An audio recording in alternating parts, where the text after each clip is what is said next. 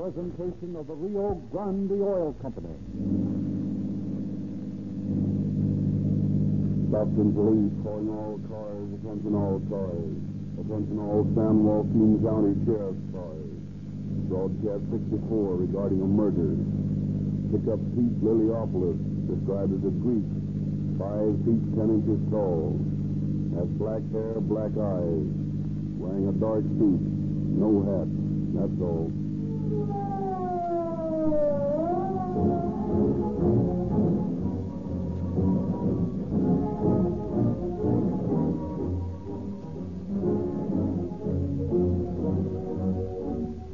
For the third consecutive year, the city of Los Angeles again awards its gasoline contract to Rio Grande. Proof again that Rio Grande cracked gasoline gives greater speed, greater power than uncracked gasoline. Unless there is really something superior about this gasoline, why should it be selected wherever it is sold to power more police cars, fire engines, and other emergency equipment than any other brand? The police department of Los Angeles takes pride in the record-breaking speed of its radio police cars, which often respond to emergency calls within a few seconds. As the speed of these police cars depends upon the gasoline, naturally the city carefully tests all the leading brands. You can get the same Rio Grande cracked gasoline with tetraethyl at no extra price at an independent service station near you. And you, too, can enjoy the thrill of police car performance.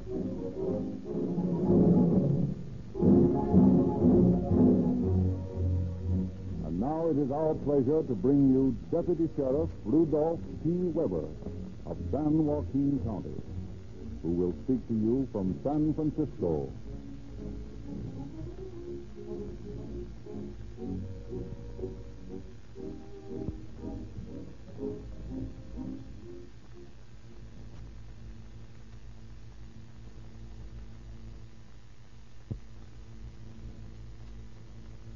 Good evening.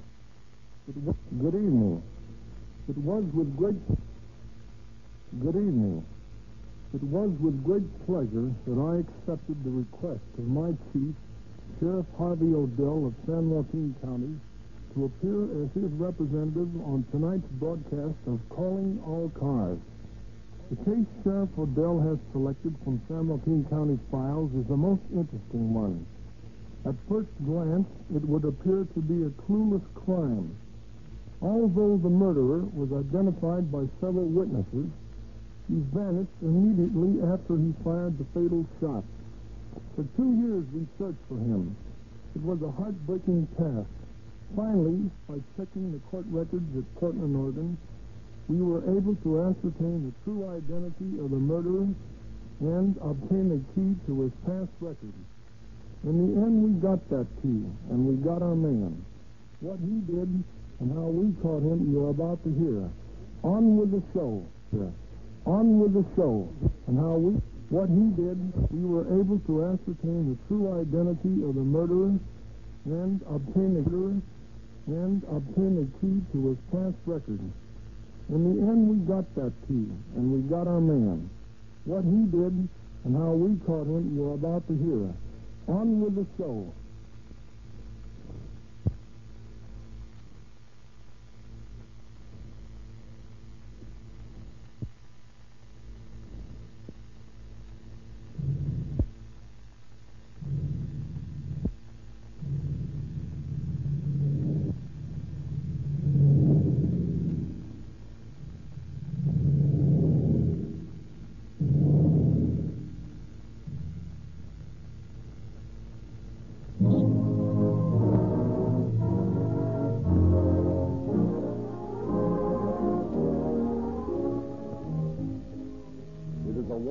April afternoon in 1932, the yard in front of a little school on the outskirts of Stockton, California, is filled with laughing, playing children. School has just been let out, and before them stretches a long afternoon to explore the reawakening world. At the door of the schoolhouse, Miss Martha Parsons, the school teacher, is putting on her hat. when the janitor approaches. Dismissed last early today, haven't you, Miss Parson? Yes, Robert. It was such a beautiful day. I'm sure the children would rather be out of doors and keep up listening to me dream about geography. It certainly is a nice day, no doubt about that. And I'm sure that you ought to be closing up and going home to work in your garden, don't you, Robert? Yes, I reckon I can get a lot of work done this afternoon.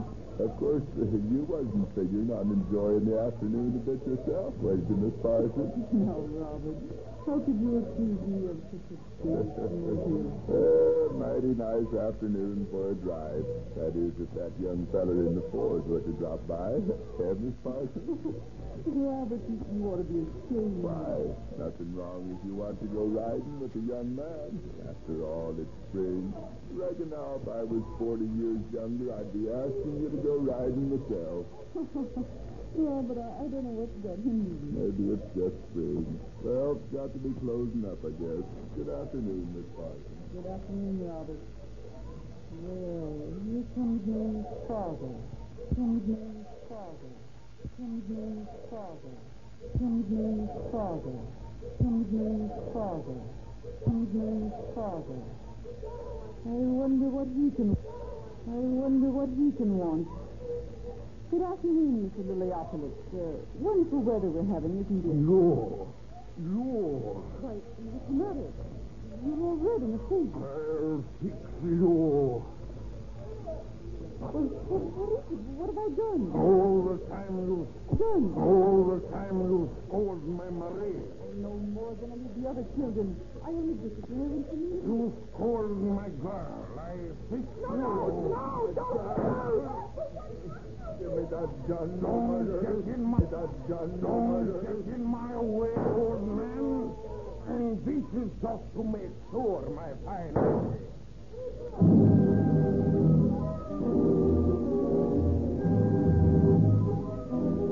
With a vicious kick at the inert body of the schoolteacher, the murderer throws down his gun and runs out of the yard past the huddled group of frightened children.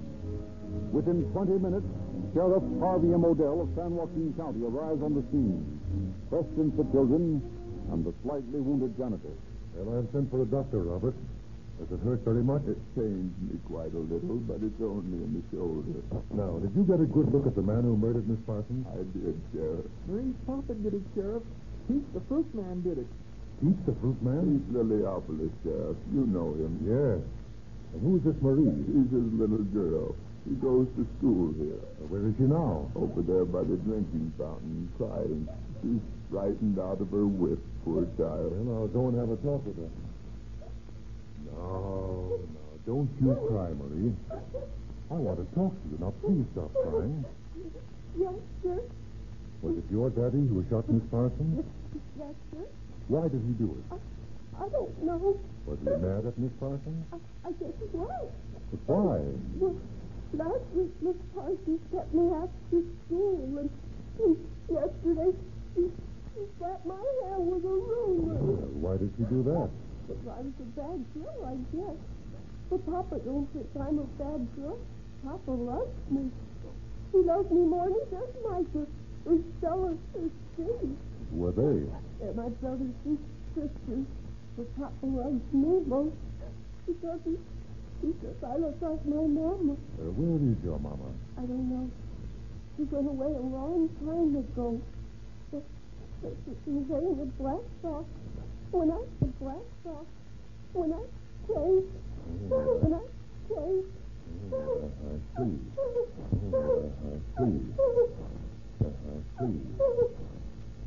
see. Well, Marie, you better stop. Well, Marie, you better stop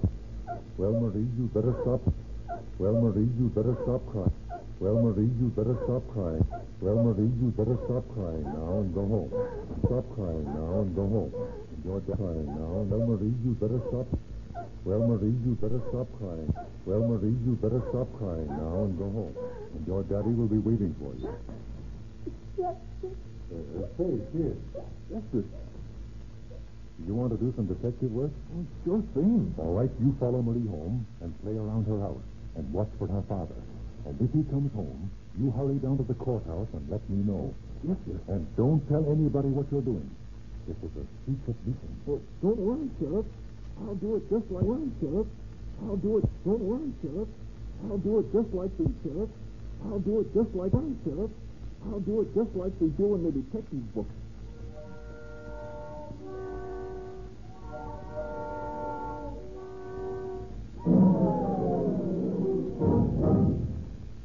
While police radios and the state teletype broadcast a description of the wanted Pete Liliopolis, Sheriff Odell leads a posse of hastily sworn-in deputies through the hills around Stockton. Late that night, he returns to his office, where Wilbur C. Worcester, his chief criminal deputy, is waiting for him.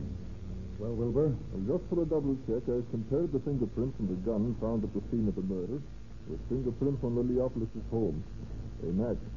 There's no question of a doubt that the murderer is Liliopolis. And I didn't think there would be. Did you find out where he got the gun? He bought it at the Sterling Hardware Company day before yesterday. All right. Have 5,000 circulars printed describing him and giving his fingerprint classifications as well as his picture. Did you find a picture of him? I did. Taken several years ago from the looks of the clothes he's wearing. Here it is. Well, that'll be all right. Looks enough like him. We'll have these circulars sent to every police department in the United States and Canada. Yes, sir. And then we'll have to get the wires right out, asking San Francisco and Los Angeles to check steamship departures. And you might as well include Boston, New York, and New Orleans. You know, if he got away from the coast by plane, he could sail from New York to Boston day after tomorrow. Yeah, that's right. You got some men staked out at the house? Yes. There are 2 men watching the house and another watching the mail. Good. Well, they can't get far away. And in any case, he'll try to communicate with those 4 kids of his if he doesn't actually come back home for them. It won't be long now before we put that bird in the death house.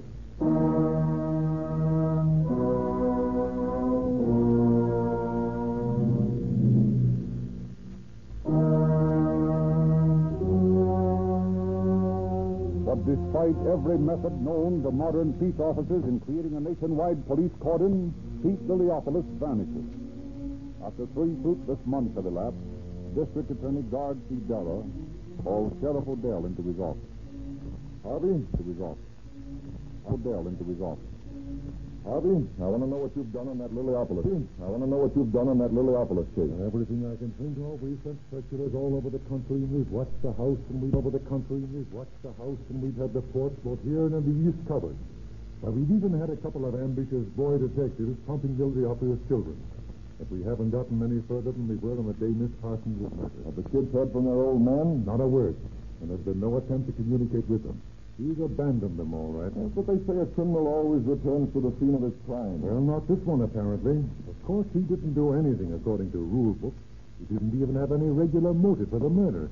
He just got mad and went gun drunk. Well, how about your circulars? Any reply from them? Over 50 letters and wires from all over the United States and Canada. 8 suspects have been jailed, and every one of them has turned out to be the wrong man. Well, how the devil did he get out of town in the first place? Well, we know that all right.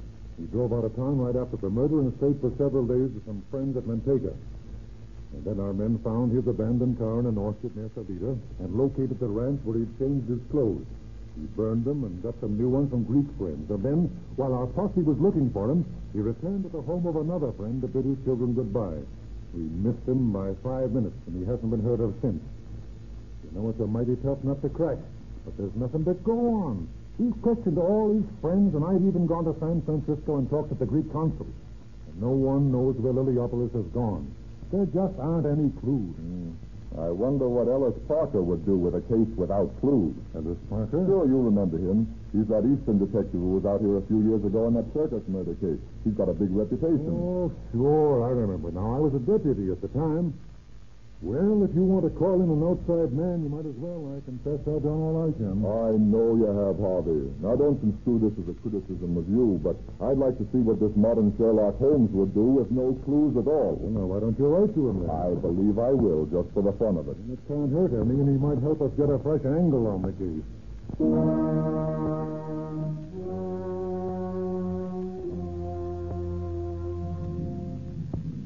So District Attorney Darrow writes to his friend Ellis Parker, Chief of Detectives of Burlington County, New Jersey, sending him the files on the case and asking his opinion. After poring over the material, Parker dictates a reply to Darrow. They say the murderers inevitably return to the scene of the crime. That isn't quite true. My observation after handling thousands of cases has been that a murderer, unless he's a common gangster type, almost always tries to hide out near his original home. He has a subconscious feeling that he knows all the ropes there and can most easily avoid pursuit in a familiar locality. Therefore, I would say that the best way of tracing this man is to follow his backtrack, find out where he came from, and take up the case there. There's no such thing as a case without clues. And District Attorney Darrow answers Chief of Detectives Parker. Not such a bad idea, excepting that we thought of it already, and there isn't any backtrack. Lilliopoulos' wife died in giving birth to the last baby, and none of the children remember where they lived before they came here. Not even his fellow Greeks know anything about Lilliopoulos' past. And I'm just wondering what you'd do if you had to solve it.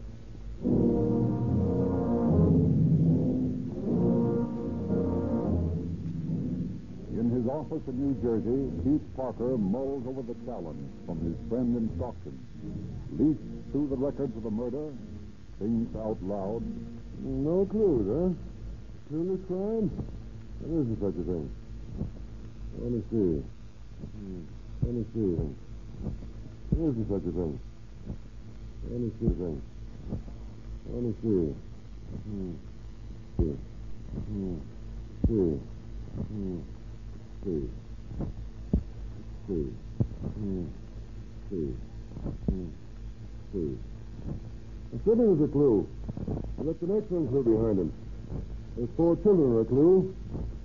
Marie, born in Stockton, age 9. Steve, age 11. Stella, age 13.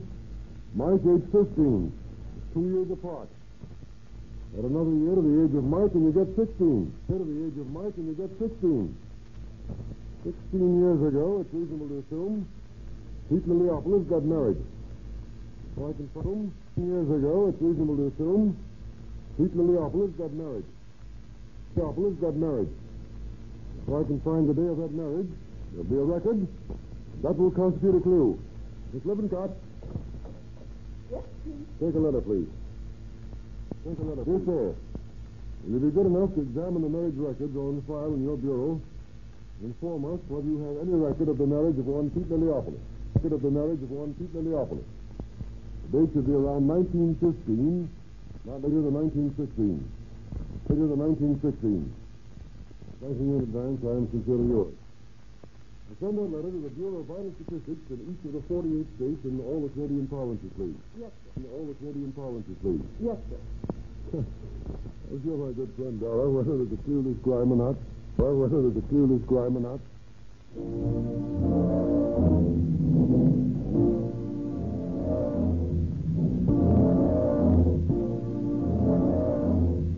For weeks, the answers drift in from state and province, wearily repeating that no records of the marriage of Pete Lilliopoulos existed. And then one day, Parker wires Dara. I've established Lilliopoulos married Vancouver, Washington, 1915. Letter following explains. Shall I continue? And Dara promptly replies, "You win. Continue by all means."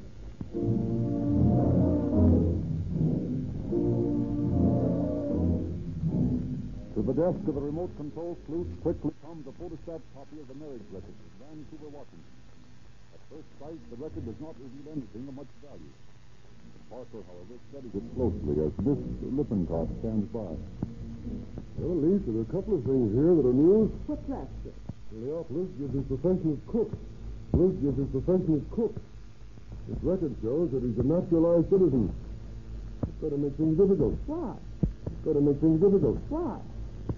Well, if a man is an experienced cook, he won't have much difficulty getting a job anywhere in the world. Good food speaks any language. However, it may help us. Take this letter, please. To D.W. McCormick, Bureau of Naturalization, Washington, D.C. Washington, D.C. Kindly send me all information in your files on one Pete Lilliopoulos, who received citizenship papers sometime before 1915. His residence in 1915 was then... His residence in 1915... 1915. Before 1915. 1915. His residence in 1915 was Vancouver, Washington. Vancouver, Washington. He was Vancouver, Washington. Very truly yours. Is that all, sir?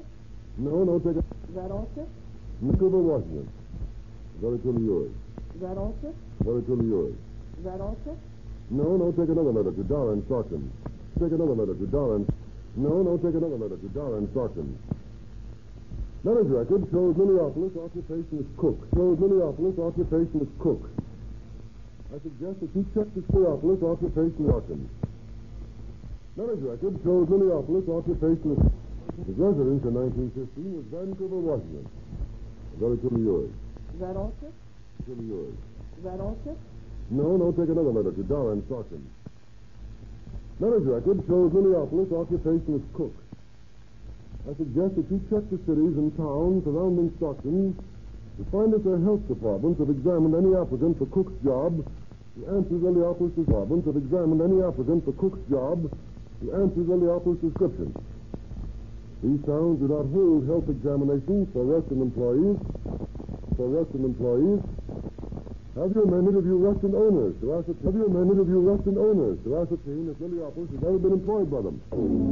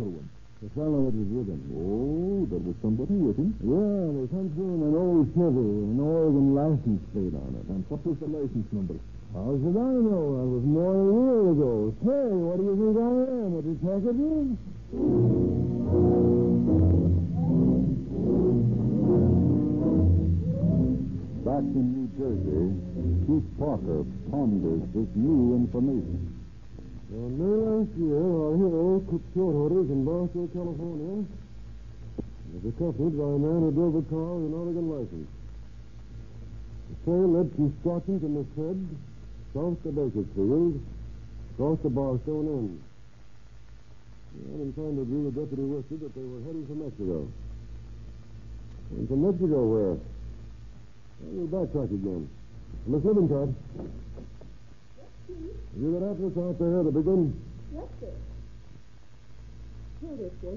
Thanks. Do you remember the town where that Minneapolis fellow was born? Mr. Washington report, sir. Let me see. Here it is. Rhino Greece. Rhino Greece, huh? Argentine, Joe, England, Germany, Greece. There we are. Let's see now. Rhino, U16. Rhino. Here it is. The province of Arcadia. A small country village, I suppose. Have you traced him there, sir? No, but I've got a hunch he might be there. Trouble is that you can't get any cooperation from local authorities in those small European towns. Anyway, he's probably using an assumed name. First of all, I can't write Greek. Your friend, Professor Capps over at Princeton, might help you on that, sir. Yes, I could. That's a good idea, Miss Lippincott. I'll go over and see him right away.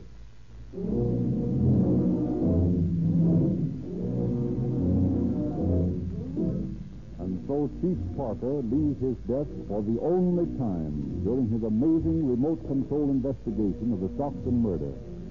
He travels just 20 miles to Princeton, New Jersey, to explain his problem to his friend, Professor Edward Capps, teacher of Greek at the university. That's the situation, Professor. The trail ends in the Mojave Desert. But according to our theory, it may reappear in this little town in Greece. I'll be glad to help you all I can, Chief, but I disagree with you on one point. I believe we should communicate directly with the police officials in Arcadia rather than work through Athens. Communicating with the local men directly will inflate their ego. Maybe you're right at that. Now, you say you believe your man was heading for Mexico. Well, why not communicate with ports on the east coast of Mexico? He may have shipped there to some port in Europe, possibly in Spain. Why not write them? And once again, I don't speak Spanish either. Oh, I can find someone in the language department to help us with that. That's fine. Now, if you're heading for home, by the time you get to Mexico, you'd be pretty low on money. They sort of work this way. Probably ship as a cook. Well, I think these records of the men they find on Mexican ports. Well, we can't hear anything by asking.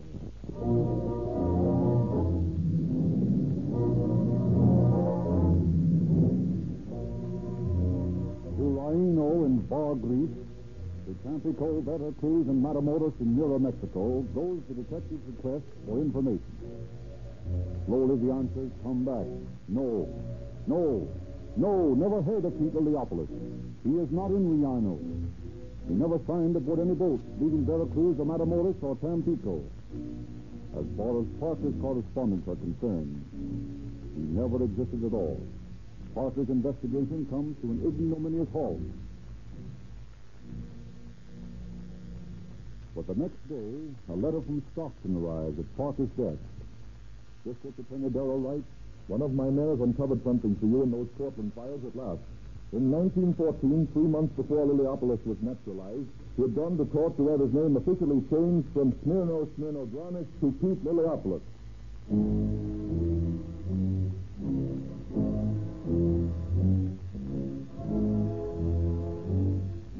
This is the key. This is the dynamite to blast through the thick wall which has stopped the investigation. Parker swings into action. Port Captain, Tampico, Mexico. Have you any record of one Smirnodranis signing on a ship at your harbor, possibly in the capacity of cook, in the summer of 1932? Ellis Parker, Chief of Detectives, Wellington County, New Jersey, United States of America. Ellis Parker, Wellington County, Estados Unidos. Our record shows Smirnodranis signed his cook on tramp steamer Pride of Ecuador, bound for Pernambuco, Brazil, in July 1932. Manuel González, Port Capitan, Tampico, Mexico. Port Captain, Pernambuco, Brazil. I'm tracing Smirnodranis, cook on tramp Pride of Equator, landed Pernambuco sometime July 1932. Have you any record of him? Ellis Parker, Chief of Detectives. Ellis Parker, Chief of Detectives, Burlington County, established United States Americanos. Pride of Ecuador, changed cook in Pernambuco in July 1932. Former cook took passage for Barcelona on the Andalusia, Augusto 3, 1932. Pablo Cantan, Port Capitan, Estados Unidos de Brasil. Chief of Police, Athens, Greece. My man's right name is Smirnos. Kindly check Arcadia for records of such a man and advise. We hold warrant for murder. Ellis Parker. Ellis Parker, Burlington County, New York, United States. Our record shows Smirnogranis, born in Raino and emigrated to your country in 1907. There is rumor he has returned. I'm investigating. John Fondolfo, Chief of Police, out in Tellis. Parker continues spinning his web. A web composed of strands of the transatlantic cable, the filaments of his relentless man-hunting brain. Liliopolis, alias Smirnogranis, had landed in Barcelona, had immediately re-embarked for Athens, had taken a train from Athens to Argos.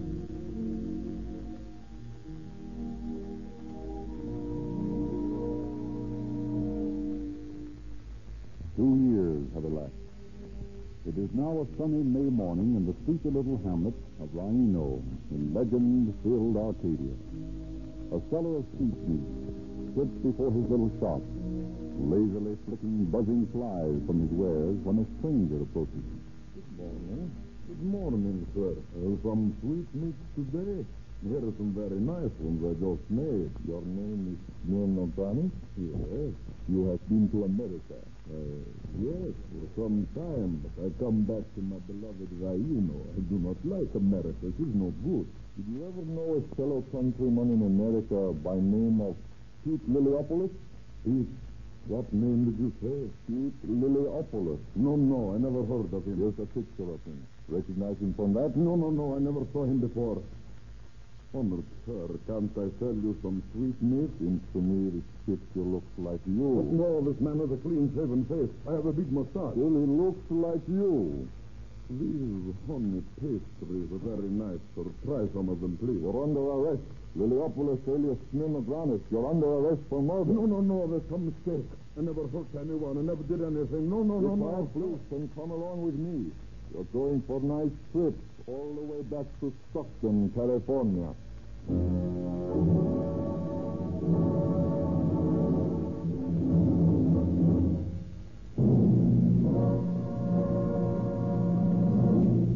So, with a keen brain, the mails and the telegraph, did Ellis Parker, the remote control sleuth, find Stockton's murderer.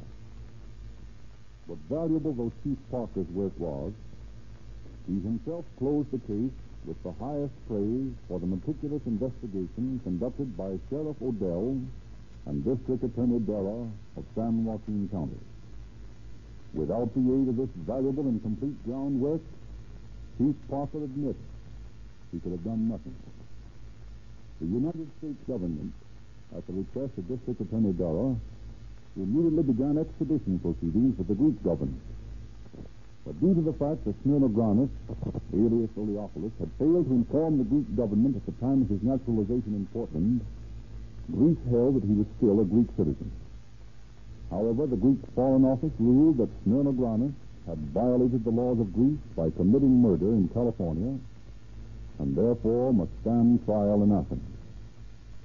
Depositions have been taken and are now en route to Greece, where Smirnogranis' guilt is held to be a foregone conclusion, and the facts of the case are being awaited by the High Court in Athens, merely to determine the degree of punishment to be meted out to the murderer of the Stockton schoolteacher. And now a surprise awaits every motorist who drives into a Rio Grande gasoline station. What's this I hear about your selling an oversized quart of oil for a quarter? That's right. You get 2 extra ounces in every quart can of Sinclair Opaline motor oil. But only 25 cents. Well, it's the cheapest canned oil you carry, isn't it? I've got Western oils here to sell for 30 cents a quart. But all the trick processes in the world can't improve on a poor quality base. I'll guarantee the Sinclair Opaline oil made from the finest mid-continent crude will outlast the highest priced Western oil. You guarantee it? Well, what proof is that? My guarantee is backed by Sinclair, the world's largest independent oil refiner. And Opaline is the oil that made Sinclair famous. Rio Grande guarantees it, too. So, give me an oversized quart for a quart of that. And, oh, by the way, I'd better have some Rio Grande cracked gasoline to go with it. You're a smart buyer, sir. And here's the present for you. Read this latest copy of the Calling All Cars News. There's a true detective story, lots of movie news, a theater and radio guide. Why buy a magazine when you can drop into any Rio Grande service station and get a publication like this absolutely free?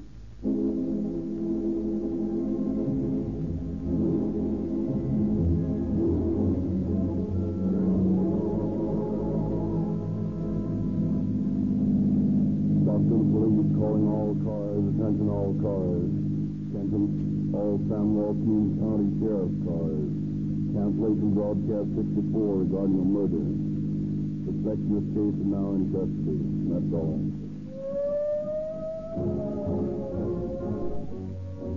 Calling All Cars is written and produced by William N. Robeson. This is your narrator, Frederick Lindsley, saying good night for the Rio Grande Oil Company.